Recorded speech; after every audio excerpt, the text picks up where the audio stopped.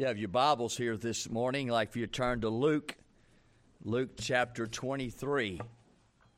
Luke chapter 23 here this morning. And I would like to preach, with the help of the Lord, on a death row interview. A death row interview.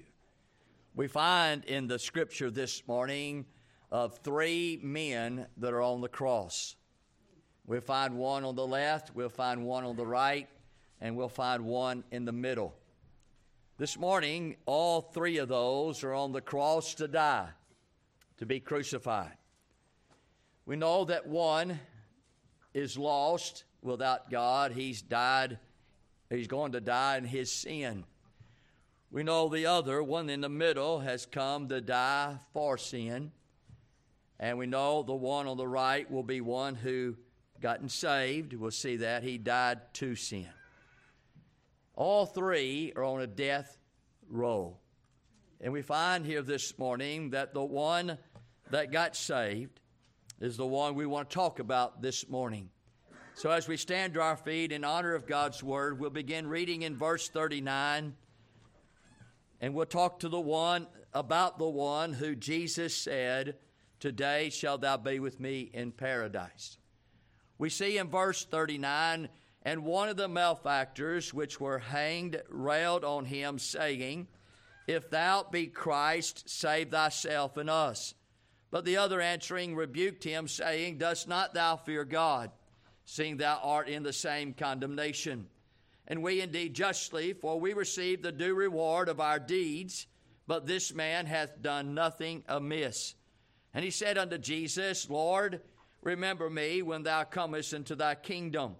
And Jesus said unto him, Verily I say unto thee, today shalt thou be with me in paradise." Father, we come to you in the name of Jesus this morning. We are so grateful, Lord, for the salvation of the Lord. We're thankful today, Lord, that you have gathered us together in this one place. Father, we didn't come here today on accident. We didn't come here today, Lord, even by choice. We come here because this was your will. And so, Lord, we pray this morning that you speak to our hearts and you speak to our souls. Father, I don't know where each one is at with you. I don't know this morning the condition of every heart. I don't know even the atmosphere or even the circumstance that they're in. But I do know this morning that you can answer each one and every one. And so we pray this morning as we look at the Word of God that you take the Word of God and begin to work within our hearts and the Spirit of God to begin to speak to us today in such a way that it would change our lives for all of eternity. Save a soul this morning. Help the saved. I pray you draw us unto you here this morning. In Jesus' name we pray. Amen. Amen. You may be seated here this morning. Now we know that all, especially this one this morning who Jesus said to him, today shalt thou be with me in paradise. That one is who we're going to focus on. That's who we're going to talk about this morning. But I want to say this, that this one this morning as others, they have a family. And they had a mother and has a father. They got a family of some type this morning. We know of those two. They may have a brother, they may have a sister, they may have a cousin or niece, or we don't know of, but we know he has a mother and he knows he has a father. And so my thought was this morning to kind of sit down and have an interview with the family. Now, whomever that may be, mother, father, maybe brother and sister, we don't know all the details of that, but we do know that he has a family. We all do. And if you would sit down with that family and you would ask the family some questions concerning this one that has died on the cross where Jesus has died, and a few questions. I got 3 questions I want to ask that individual who knows of, who's been around, who has some kind of knowledge of that individual who's on the cross. The first question that I would ask as an interviewer to that one who's being interviewed, or those, is this. Number one is, tell me what you know about the reputation of this one. Tell me what you know about the reputation. You know, that's important, don't you think? If I would sit down with each one of you this morning and say, hey, listen, won't you tell me what do you know about the reputation of your spouse, the reputation of your father, the reputation of your children? Would that tell the tale? Would that give the very essence of who you are and what you are? I mean, if you go to a coworker this morning or tomorrow as I walk to your place of your employment, and I go in and I talk to the boss, or I talk to a coworker, or I talk to somebody you work along with, I say, can I ask you a question about so-and-so? Would you tell me what you know about the reputation of that individual? Would you think that would be a picture? Do you think that would tell me exactly who they are, what they are? And so we find in the many mindsets, and those who we're talking about has a different outlook or a different view than those that are around them. Amen? Those that are around them, who watch them live every day, who watch them react every day, watch them respond every day, and watch their behaviors, watch their habits, and watch the things that go on, the words that they speak, the things they look at on TV or on the internet. That will describe you pretty well. And so this one who we're about to interview, about that one that was on the cross that died, the first question is tell me about, what do you know about the reputation of that individual? Well, that one would say, I know that he was a thief. I know that he was a thief. Well, we know that's true because the Bible says in Matthew chapter 27, verse 38, then there were two thieves. There were two thieves. So Jesus was placed between two thieves. And so this one individual who would know that, she said, I know without a shadow of a doubt this guy's a thief. Now that word thief there, it means a robber. That individual would just rob anyone or everyone, but he's not just a robber or a thief that's kind and gentle. It also means a mugger. And so they would say that the thief on the cross, he was a mugger. He was very violent. He was very subtle. He was very not caring. I mean, he would just mug you. I mean, it didn't matter, friend. He would take whatever you had on him. And so they would say, listen, this family member of mine, he was a thief. He was a robber. He was a mugger. It meant an outlaw. That word thief means an outlaw. So he's saying, or they're saying, that one thief on the cross was an outlaw. I mean, that guy was just one who's out of control. I mean, he had nothing at all that controlled him. The authorities of his life was not there. He didn't care what anybody thought. He didn't care what anybody said. He was going to do what he wanted to do. He was just an old rank outlaw. Amen? The fourth word that would describe that word thief, it means he was a rebel. A rebel. And so he was a thief, but the word means rebel. I mean, he was full of rebellion.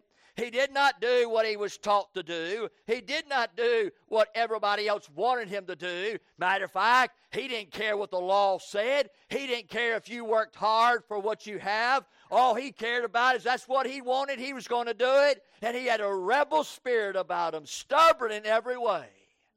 We find the fifth word that would describe the word thief. He was a looter. He was a looter. Whenever things go on and things happen in the town or some bad things happened, a storm would come by, an earthquake would happen, he would go back behind everybody that was evacuated. He'd go through their homes and he'd take all their stuff in their homes.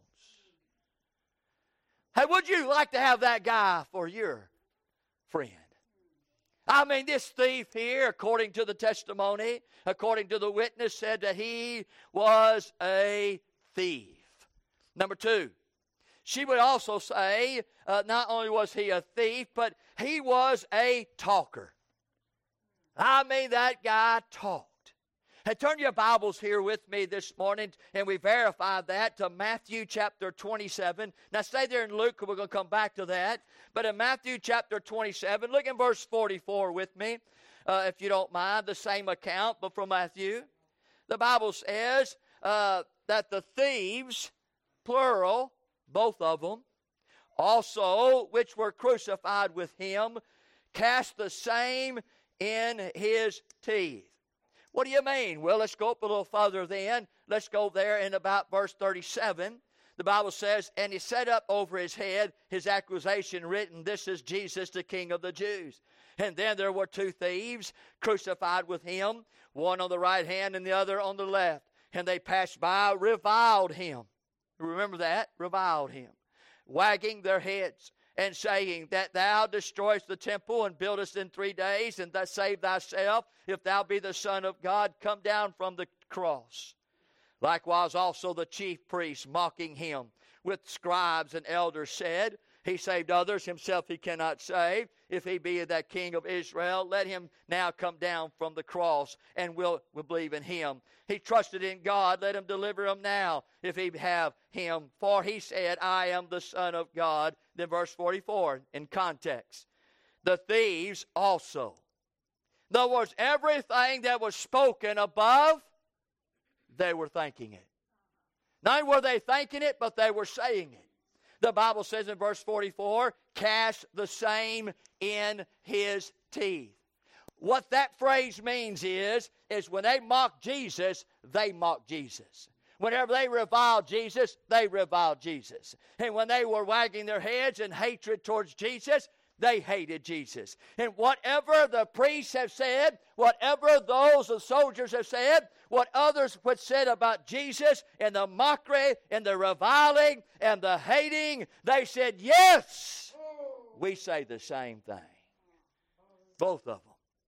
I mean, so she was saying, man, this fella here was not only a thief, this guy here was a talker. And he talked about Jesus. He talked about everything. He was just one that had a motor mouth. He had a filthy mouth. He just went about. He was doing things about him with his words and saying things that were hurtful and harmful. And we could say a check to that one who's that witness saying, yeah, you're right.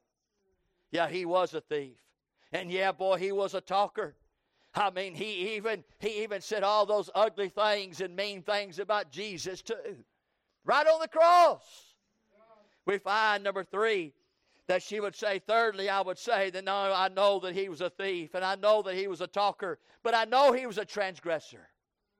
I know that. Well, we go to the Bible to see if that's the case, and turn to Mark with me, chapter 15.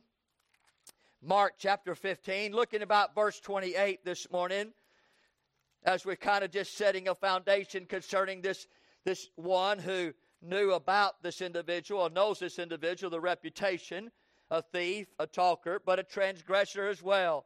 Mark chapter 15, look in verse 28.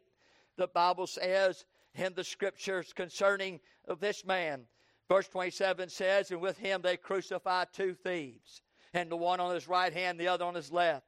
And the scripture was fulfilled, which saith, he was numbered with the transgressors. She's right. This individual is a transgressor. This individual is one that is lawless. He didn't obey the laws. He didn't care for the law. He wasn't going to do what the law asked him to do. Matter of fact, if he's going to do something, he's going to go against the law. He's always going to go against the grain. He's going to always go against whatever they said to do and that he's not going to do.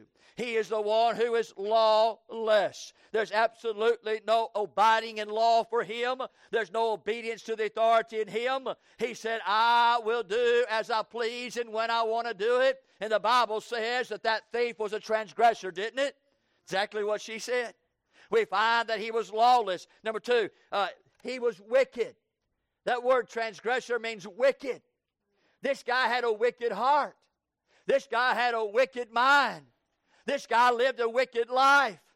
This man right here that was a thief next to Jesus was one that was a violator. That word transgressor means violator. He violated the word of God. He violated the parents. He violated the friend. He violated the city. He violated the government. He violated the law.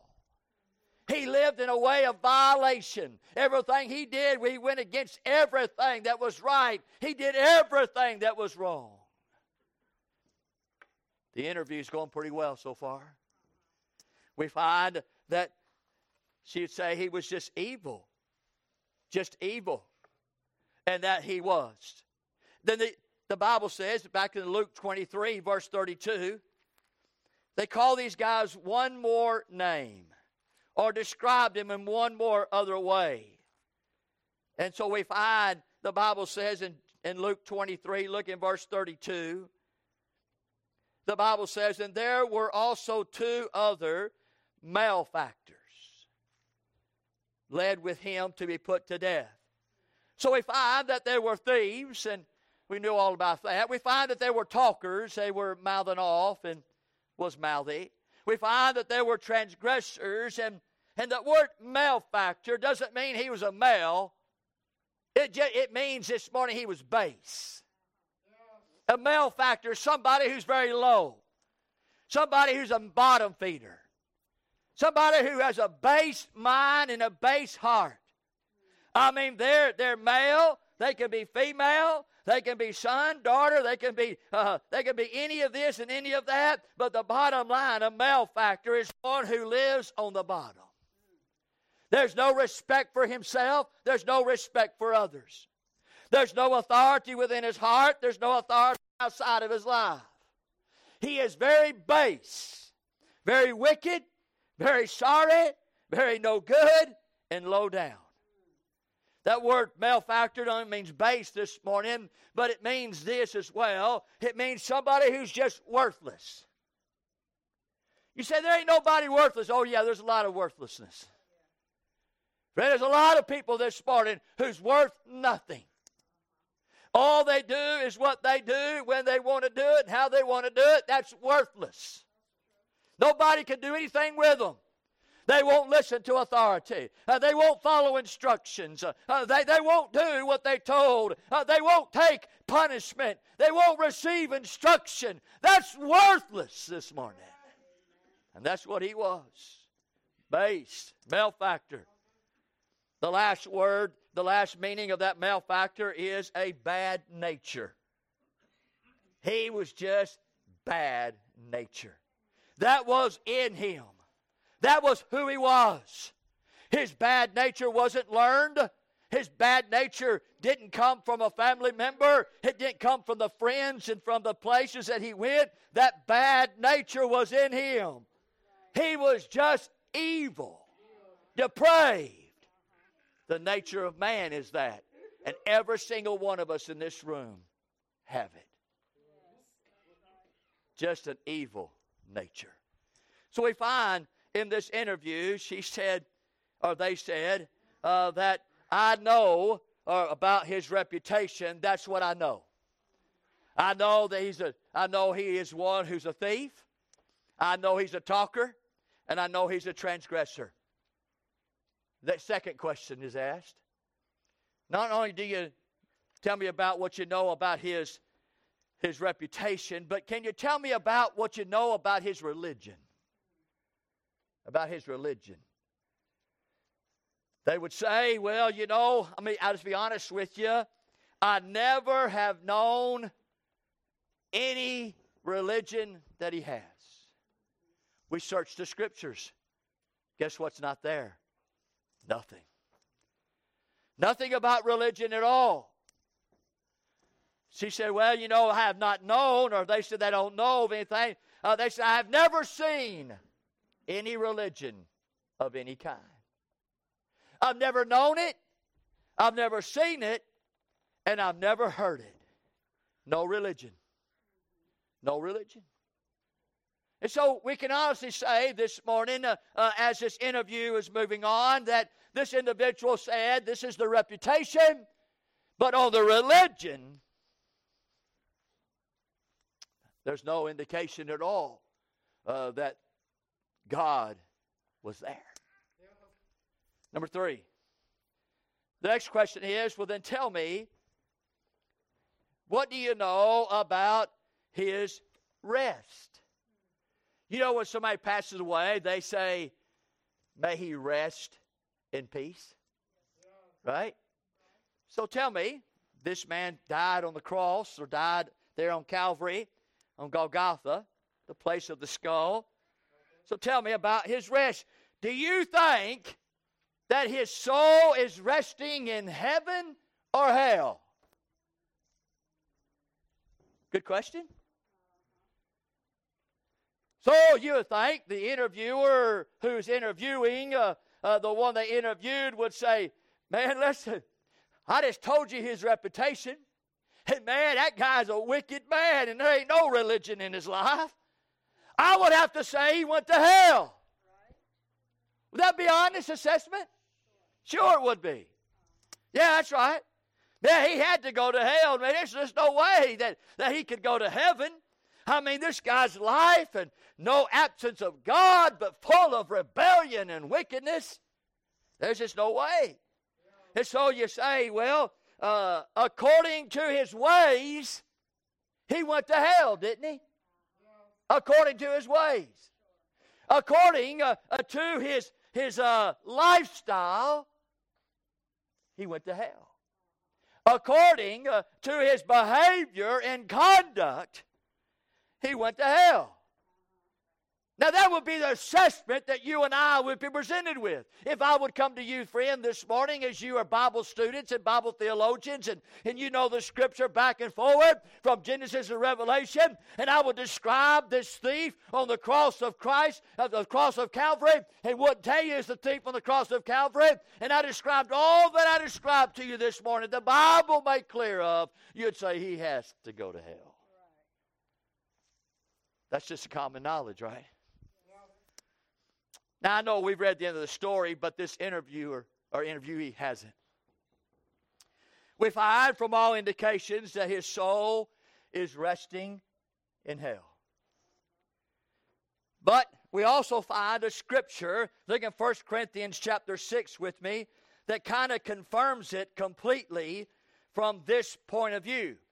1 Corinthians chapter 6 and verse 9. We'll come back to Luke here.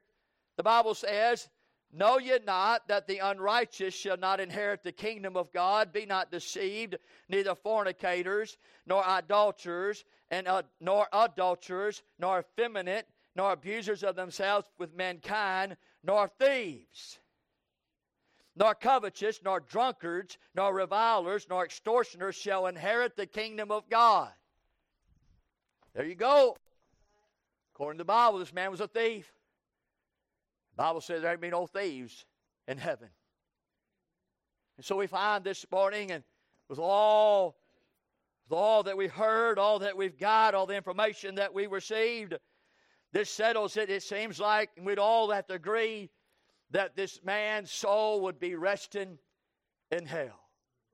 And then the one that was interviewing this individual, the family of that one, would say, can I tell you something that I know that you may not know? Yes, tell me what you might know. I will do that. Number one, about this man that I know that you don't know is this man was introduced to Jesus. Yeah. As a thief. In the worst state ever. He was so pathetic that even the authorities said, you're worthy of crucifixion. You can't get no worse than dying on a cross. It'd be better somebody just shoot you, somebody just to hang you, somebody just poison you. But to hang on the cross? This guy, friend, was one that was headed that way, but he was introduced to Jesus. Now I want you to notice the introduction to Jesus. It was in Luke chapter 23, verse 34. Look with me there in the scripture. The Bible says there in Luke 23 and verse 34, he says, and now remember now where this man's at. He's on the right side of Jesus on the cross. All right? So he's listening to all of this. He's hearing all that's going on. He's not ignorant of it. Bible says, then Jesus said, then said Jesus, Father. Immediately when you hear somebody say Father, there must be a son involved. So he says, Father. That old wicked, sorry, no count individual looks over to Jesus, which is right next to him, by the way. Now, can you just imagine now, all three of them are like this, right? They're like this, and they're like this, and they got spikes, and really, they're hanging, and so there's a lot of weight upon their bodies going down because of gravity. The breathing of that, it's very difficult. Right. And so the next thing you know is the heads go like that, right? Because you just don't have enough strength to get, and so all he could move was just his head, and next to Jesus, next to him, because he was on the right side, right? He heard Jesus say, Father. Father. What's he saying? Jesus says, Father, forgive. Forgive them, for they know not what they do. Man, he's introduced now to Jesus. He said, that man on my left, he just cried out to the Father. And he's telling the Father to forgive him. And I'm one of them. And he's asking them to forgive us. Forgive us who was ugly and mean and rotten and sorry. And for doing what we did to Jesus, forgive him. And so in a way of introduction, he learns now that Jesus forgives his enemies. I like that. The second thing that he introduces to Jesus is Luke chapter 23, verse 35. And the people stood beholding, and the rulers also with them derided him, saying, He saved others. Wow! This man right next to me is one not only forgives sinners, but he saves sinners. Boy, he's being introduced to Jesus. These things are just rolling in his mind and in his heart as he's standing there, as he's up there on that cross, and he's going to die here not too much longer. And he hears one who says he saved others. He saves. He forgives. Man, I'm telling you, I'm so glad that I'm up here on this cross with him on the right side. And thirdly, we find in Luke chapter 23 in Matthew chapter 27, and look in verse 37. We're going to come back to Luke with me, please. Matthew 27. Look in verse 37. What else does he hear? The Bible says he learns that Jesus rules kingdoms. Matthew 27, verse 37. The Bible says, and set up over his head his accusation written, This is Jesus, the King of the Jews. The man on my left is a king. He's a ruler. He's got a kingdom. He's introduced himself, or introduced to Jesus. He knows now that Jesus forgives sins. He knows now that Jesus saves sinners. He knows now that Jesus has a kingdom. And he's the king. Oh, then we learn in chapter 27, verse 40, and saying, Thou destroyest the temple and buildest it in 3 days. Save thyself, if thou be the Son of God. Come down from the cross. Now he knows he's the Son of God. He's just not any son. I knew when he called out to the Father, he was somebody. Oh, but now I know he's the Son of the living God. The only one. He's God of gods and the Lord of lords. He's the Son of God, of the Holy God. He then introduced to Jesus.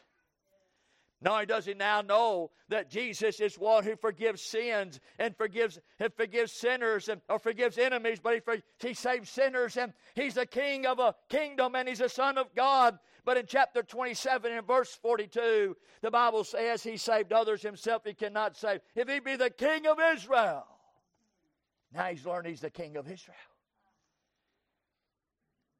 Matthew 27 verse 43. Now he's learned something else. He said he trusted in God. And now he believes that he trusted in God. Oh, he's learned. Chapter 23, back in the 39, chapter 23 of Luke. Back in our text, look in verse 39. Chapter 23 of Luke, verse 39. One more thing that he has now been introduced to about Jesus. He says, And one of the malefactors which were hanged railed on him, saying, If thou be Christ. Now he's learned that he's Christ. He's now learned that he's the Messiah. He's now learned that he's the anointed one. He's now learned a bunch of things on this cross. Let me just tell you, ma'am, let me tell you something, sir, who you knew the thief on the cross, and I know of the reputation of religion and what you said about his rest. Let me tell you something more that you didn't know. He was introduced to Jesus. Amen. My question to you this morning, have you ever been introduced to Jesus?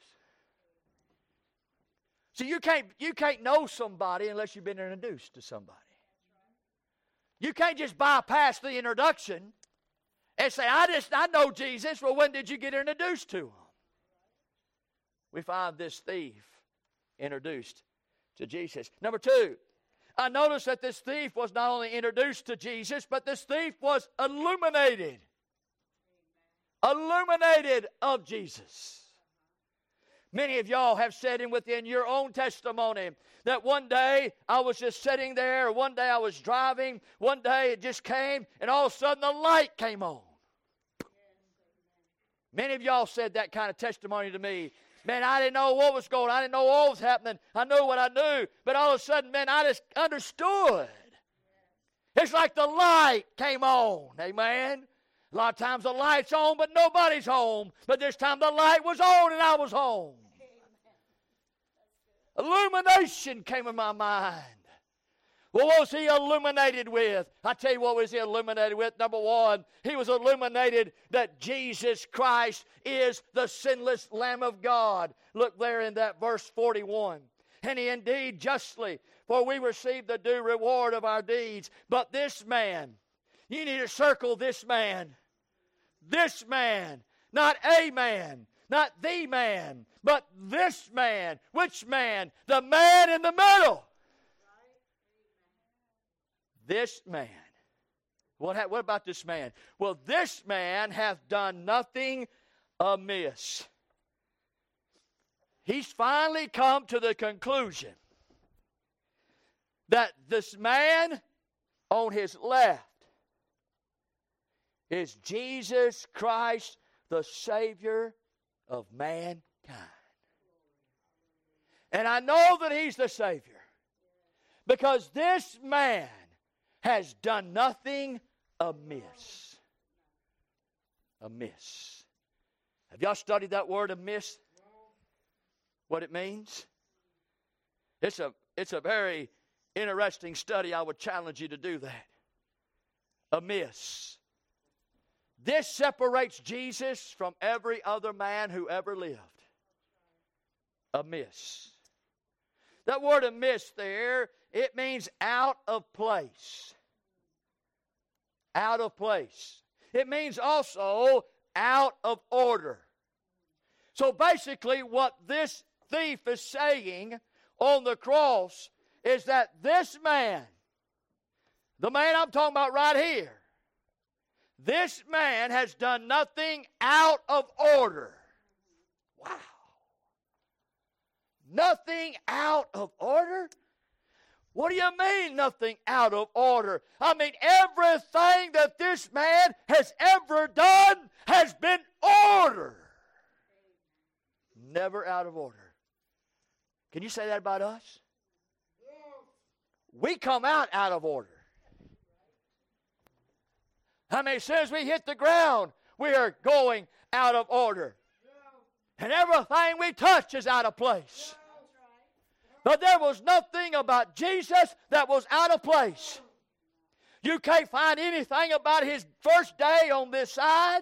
You can't find it a day if he was 12 years old. You can't find the day he was 30 years old. And the day he died at 33 and a half. None at a time ever in his mind, his heart, his thought, his deed, his word, his action, all that Jesus ever did, said, and done is never out of order.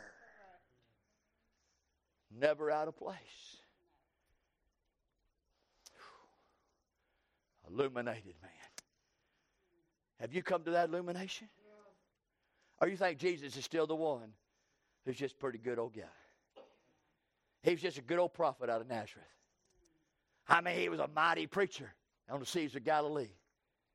I mean, he did a few things like, walked on water. But, okay, that's fine. He probably had a rock under it. It just looked like he did that. That Jesus is just a good old friend. That Jesus is just a good old preacher. That Jesus is a good this and a good that. But have you ever been illuminated?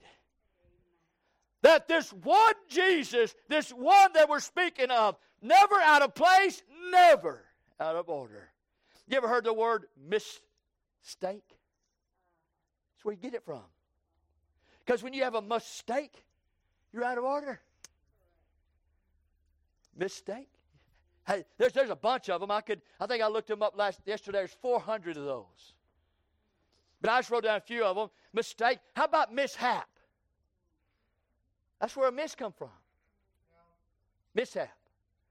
How about a misstep? So in other words, Jesus never made a mistake. Never. There was never a mishap with Jesus. Never. There was never a misstep. Never. Misbehave? Never.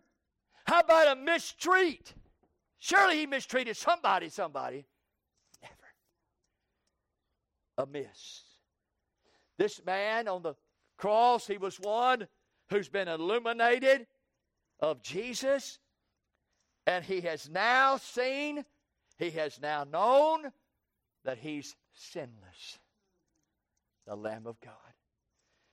Secondly, what his illumination was, that Jesus is the supreme God, or the supreme Lord.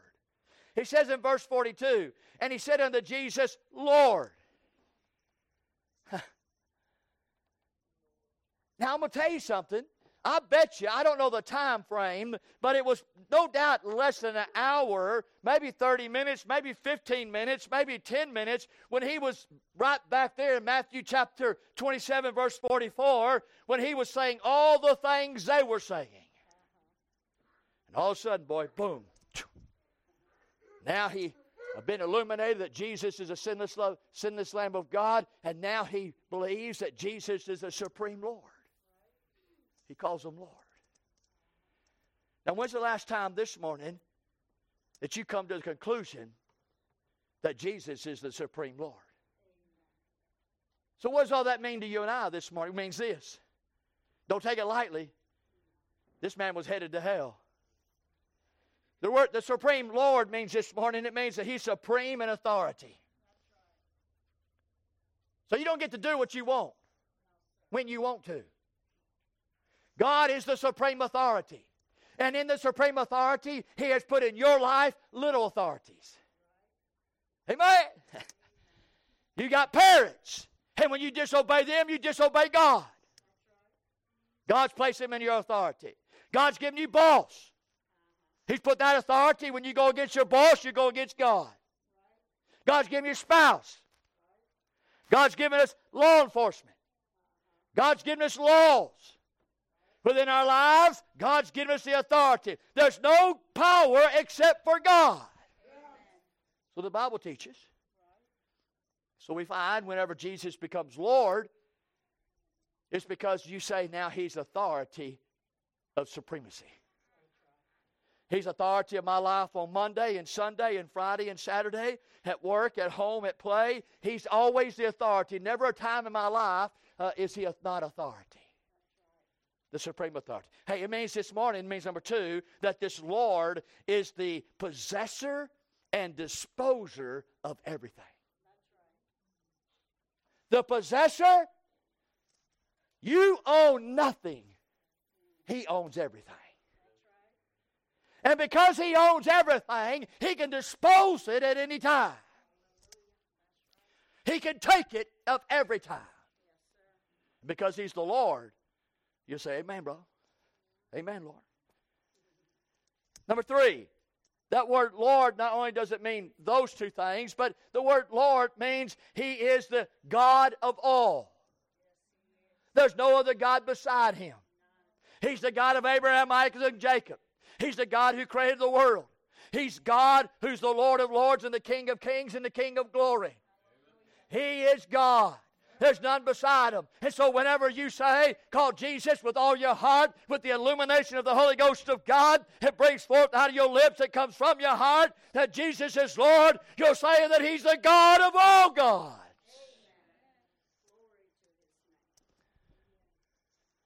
Wow.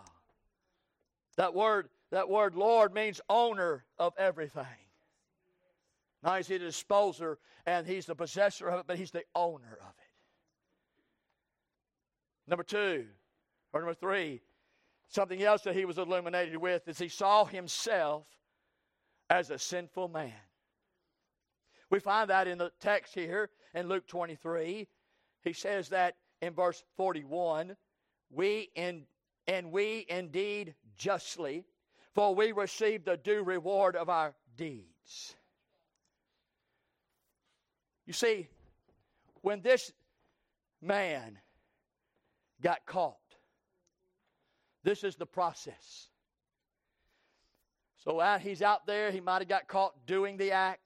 He might have got caught maybe down at the town. He might got caught maybe out there at play somewhere. He might got caught maybe in the market. Wherever he got caught, those who came and arrested him, they took him. They brought him to Herod in the pavement. That's where all that was going to take place would take place right there. They would tell him of all the crimes that he committed because he's a criminal. They would take the cat of nine tails, which was a whip, but at the whip it had 7 different leather straps. And those 7 different leather straps had 7 different materials at the end of those straps, like wood and metal and glass and all types of things that would just rip the flesh out of you. And so they would take this criminal, there's a rock there, they would lay him upon that rock, or they would hang him in these chains. I've seen the chains. They hang them up because I was in Israel looking at down there at that same place. It would be in a dungeon, and they would hold him up right there. They'd spread him out like this with chains, and they would take that cat of nine tails, and they would just beat on his back. And as that metal and as that wood would come into the flesh, it would come in and grab and pull the flesh out. It wouldn't just scrape them or it wouldn't just cut them. It would go in and pull out. And as they began to whip on them, they began to beat on them. Friend, next thing you know, you'll find them as he's coming down to the place of Calvary. People were spitting upon him. People were looking upon him. People saying things about the criminal. You're a criminal. You're a thief. You're a robber. You stole from my mother. You stole from my father. You know what? I'm glad you're caught. I hope you died. Go to hell. All that along the way. So what he's saying in this verse here, he's saying, you know what? I deserve to be arrested. I deserve that. See, when you finally know that you're a sinner, you'll begin to tell God, I deserve to be arrested. I deserve not only to be arrested, but I deserve to find myself being beaten. I deserve that. I deserve to lose. I deserve to come through suffering.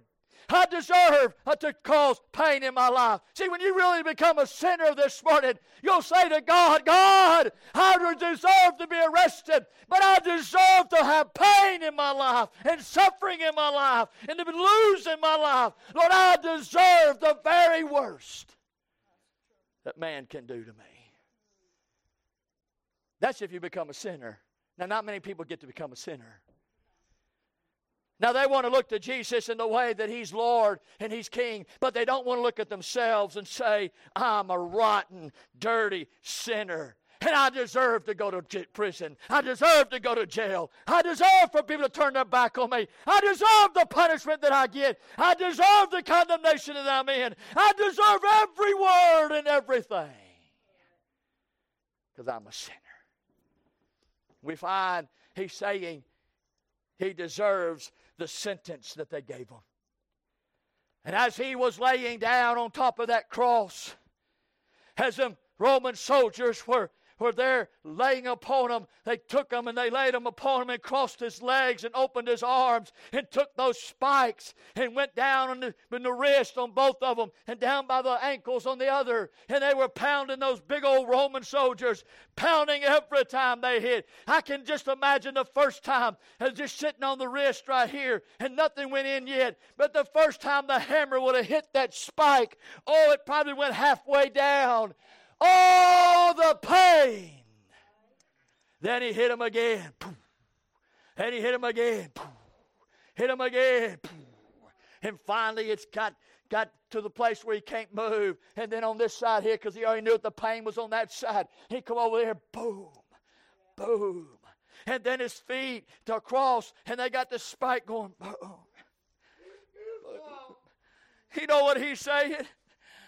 I deserve these spikes. I do. I'm a rotten sinner. I deserve the spikes. I deserve the crucifixion. I deserve to die. I deserve hell. I deserve the judgment. Friend, after I die, for the Bible says it's appointed a man wants to die, then after it's the judgment, and I've lived a wicked life without God. I deserve the hell, and then I deserve the lake of fire that one day I'll be cast into it. Have you ever become a sinner? Have you ever become a sinner? That's a good question this morning. This man was illuminated. He became a sinner. He has been introduced to Jesus, and now he's been illuminated of Jesus. You know, here's the sad part. If this man lived a proper and lived a good citizen life, he'd have never met Jesus. Is that true? He had to be a mess. He had to be a sorry, no good individual in order to get up on that cross and be on the right side of Jesus. Him being goody two shoes wouldn't have got him there. Think about that for a moment. He comes to Jesus as a sinner. He calls on Jesus as a seeker. Look what he calls. He says there in verse 42, he said unto Jesus, Lord, remember me. He calls. Yeah, he did. He called. He said, remember me, Lord. This word remember has a connotation of somebody who's died and the will or the inheritance is going forth. And as they open up that will, they see that this individual has remembered me. Right? Open up. I've got, what did my old uncle die? What did I get? Will's open. He said, you get my shotgun. He remembered me. That's what that word means. And so what he is saying to Jesus is, Jesus, because Jesus had to die first. He could not go to paradise unless Jesus died. Right? He couldn't have died first. If he had died first, it'd been just the same old, same old. So Jesus died first. He said, when you die, Jesus, you remember me. Woo! Man, I don't know if some of y'all are even living. You see, salvation is Jesus only. I noticed that this man didn't even pray. He said, I prayed. He didn't. It's Jesus only. He didn't even live. Matter of fact, can I say it like this morning? Was that Jesus was interested in him. Because the Bible says in verse 43, Jesus said unto him, verily I say unto you, today shalt thou be with me in paradise. So it tells me this morning that Jesus was interested in him. Amen. Did you know that has to happen in order for you to get saved? Right. Jesus got to be interested in you. Correct. The Bible says you've been received into the what? The beloved. You think, well, I just got to receive Jesus and it's all said and done. Oh, no, my brother. You got to make sure that Jesus receives you. Right. This ain't a one-way street. You receive Jesus, Jesus receives you, and now we find that Jesus was interested in him. And he said, today shall thou be with me in paradise. Boy, that's exciting. Can I say this about this man? He never went to church.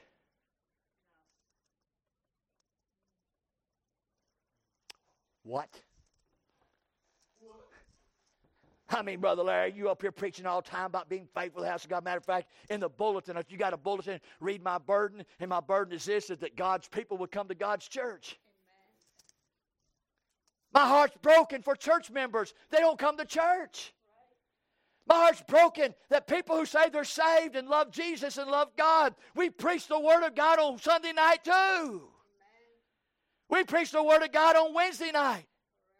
We break up the Word of God and we sing songs and we lift up Jesus and honor Christ. And we come to our heavenly places and at the Glory Baptist Church, and we want you to be with us. And my heart's burdened for those who skip out. But here, this man here, he never went to church. Not one time. Not one time. This man here, I mean, I didn't never go to church, but this man here, he never was baptized. Ooh. Gore, how in the world does anybody get to heaven without being baptized? That's amazing. This man wasn't baptized, and he's in paradise with Jesus. I know I threw a lot of theologians right there. This man never sang a hymn. Never sang a hymn. Can you imagine how unfortunate that is? Never sing Old Rugged Cross. How great thou art. He never sang a hymn. He never went to church. I mean, he never was baptized. He never heard a sermon. He never gave a tithe. Like some of y'all. Or gave a half a tithe. Or gave a portion of a tithe. You know, a tithe means tenth, right? So whatever God gave you, whatever God gives you for that week, if you make say you make $5,000 a week, you'd be giving God $500 a week. You say, oh, Brother Larry, but you know, I got some expenses out of that. I got FICA out of that. I got the Medicare coming out of that. I got my insurance coming out of that. I got my 401 coming out of that. I mean, I've got all kind of stuff coming out on that. You know, listen, I tell you what I do is I make $5,000 a week, but I got all kind of deductions, $1,000 deductions coming out of that, and so that leaves me with $4,000. And then I got all kind of bills and stuff going on. That's another $2,000. And so I guess what I do is I'll be real generous with God on what I have left over, and I give Him a $200 bill. You God robber. Well, I hope I know, because I'm going to walk around with you my hand on my wallet, because you probably steal from me too. Man, if you steal from God, you steal from man. Right? Amen, Brother Larry. When you go talking about money, it gets quiet. All of a sudden, the lips are sealed. I mean, let's not get that. Let's not go that far. This man never gave a tithe. This man, he never even prayed a prayer. This man ain't never even read the Bible. This man has never even went to Sunday school. And this man has never, ever went to and seen a missionary. Now, if I would say to you this morning, let me ask you a question. On the other side, and all that reputation and all that religion, do you think he went to heaven or hell? We agreed a while ago he went to hell. Well, if I said on this side, this man, he never been to church. He never was baptized. He was one this morning that never sang a hymn. He never heard a sermon. He never gave a tithe. He never shared the gospel. He never prayed a prayer. He never read a Bible. He never went to Sunday school. He never done the missionaries. You think he went to heaven? You know what your answer would be, honestly? No.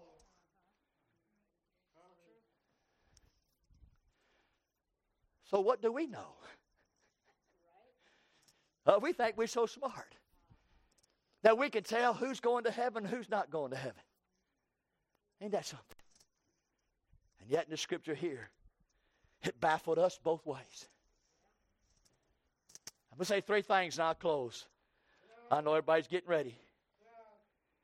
Number one, I'll tell you what he did do. He may not did any of that other stuff. One thing he did do, or three things he did. Number one, he repented. There in verse 40 and verse 41, he changed his mind. Look what it says. But the other answering rebuked him, saying, Dost thou not fear God, seeing that art in the same condemnation? For we indeed justly, for we receive the due reward of our deeds, but this man had done nothing amiss. He changed his mind. That's repentance right there. Changed his heart. And it changed his life. You can't get saved unless you repent. You can't be born again unless you repent. You've got to have a change of mind before you come to God. Number two, he believed. Verse 42, he said unto Jesus, Lord. He confessed his heart. He believed. He confessed his heart. And that's where you get saved at this morning, is your heart. The Bible says there's no man without the Holy Ghost of God that can say to Jesus, Lord. And this man called him Lord. Confession of his heart. I confess. What does it say in Romans chapter 10, verse 9? I confess what? I confess with my mouth what? The Lord Jesus. That's belief. He repented. He believed. And then I notice here thirdly, that he was one who was converted of his soul, because he received, there in verse 43, today shalt thou be with me in paradise. Jesus received him.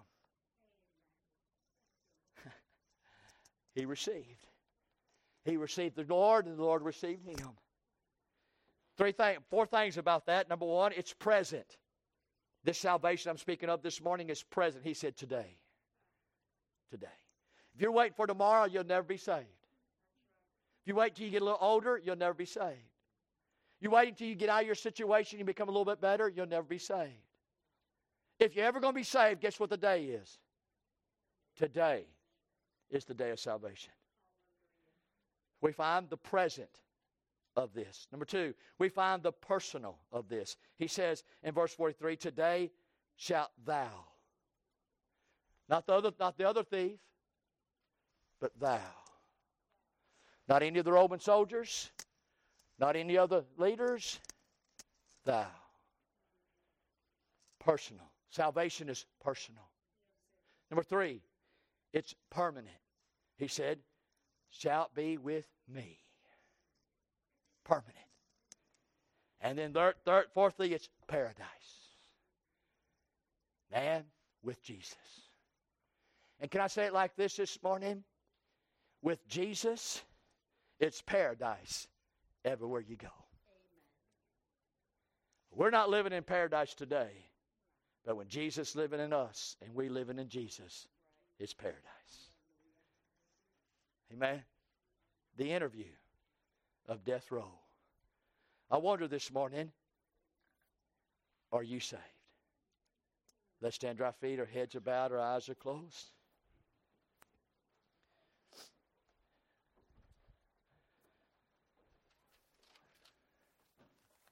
See, this man here, he had to come to the cross, didn't he?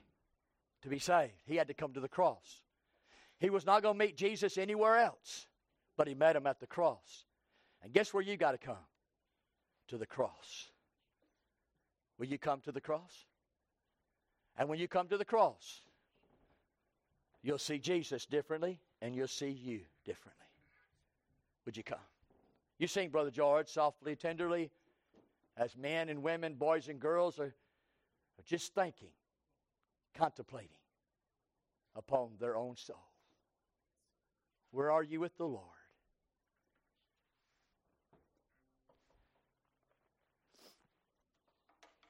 Be careful when you tell somebody they're going to heaven or hell. You don't know. You don't know.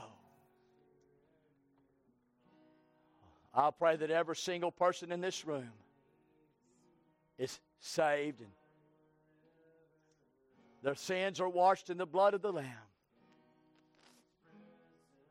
Please don't leave out of here without Christ. I beg you, dear friend, come to the cross. Come to the cross. Do you know that you know that you know that you know that you know?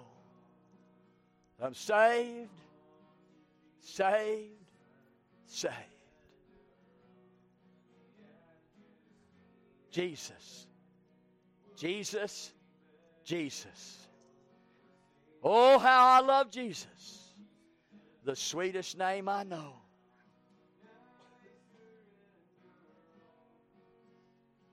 Come, dear sinner friend. Let's just get it right with God. It's time.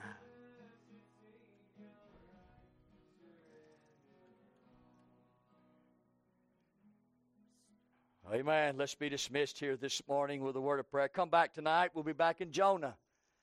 Looking forward to that, what God may have there. I sure have enjoyed Jonah. I'm praying that God one more time will meet with us tonight. Let's be dismissed with a word of prayer. Brother Keith, if you'd do that for us, my brother, I'd appreciate it.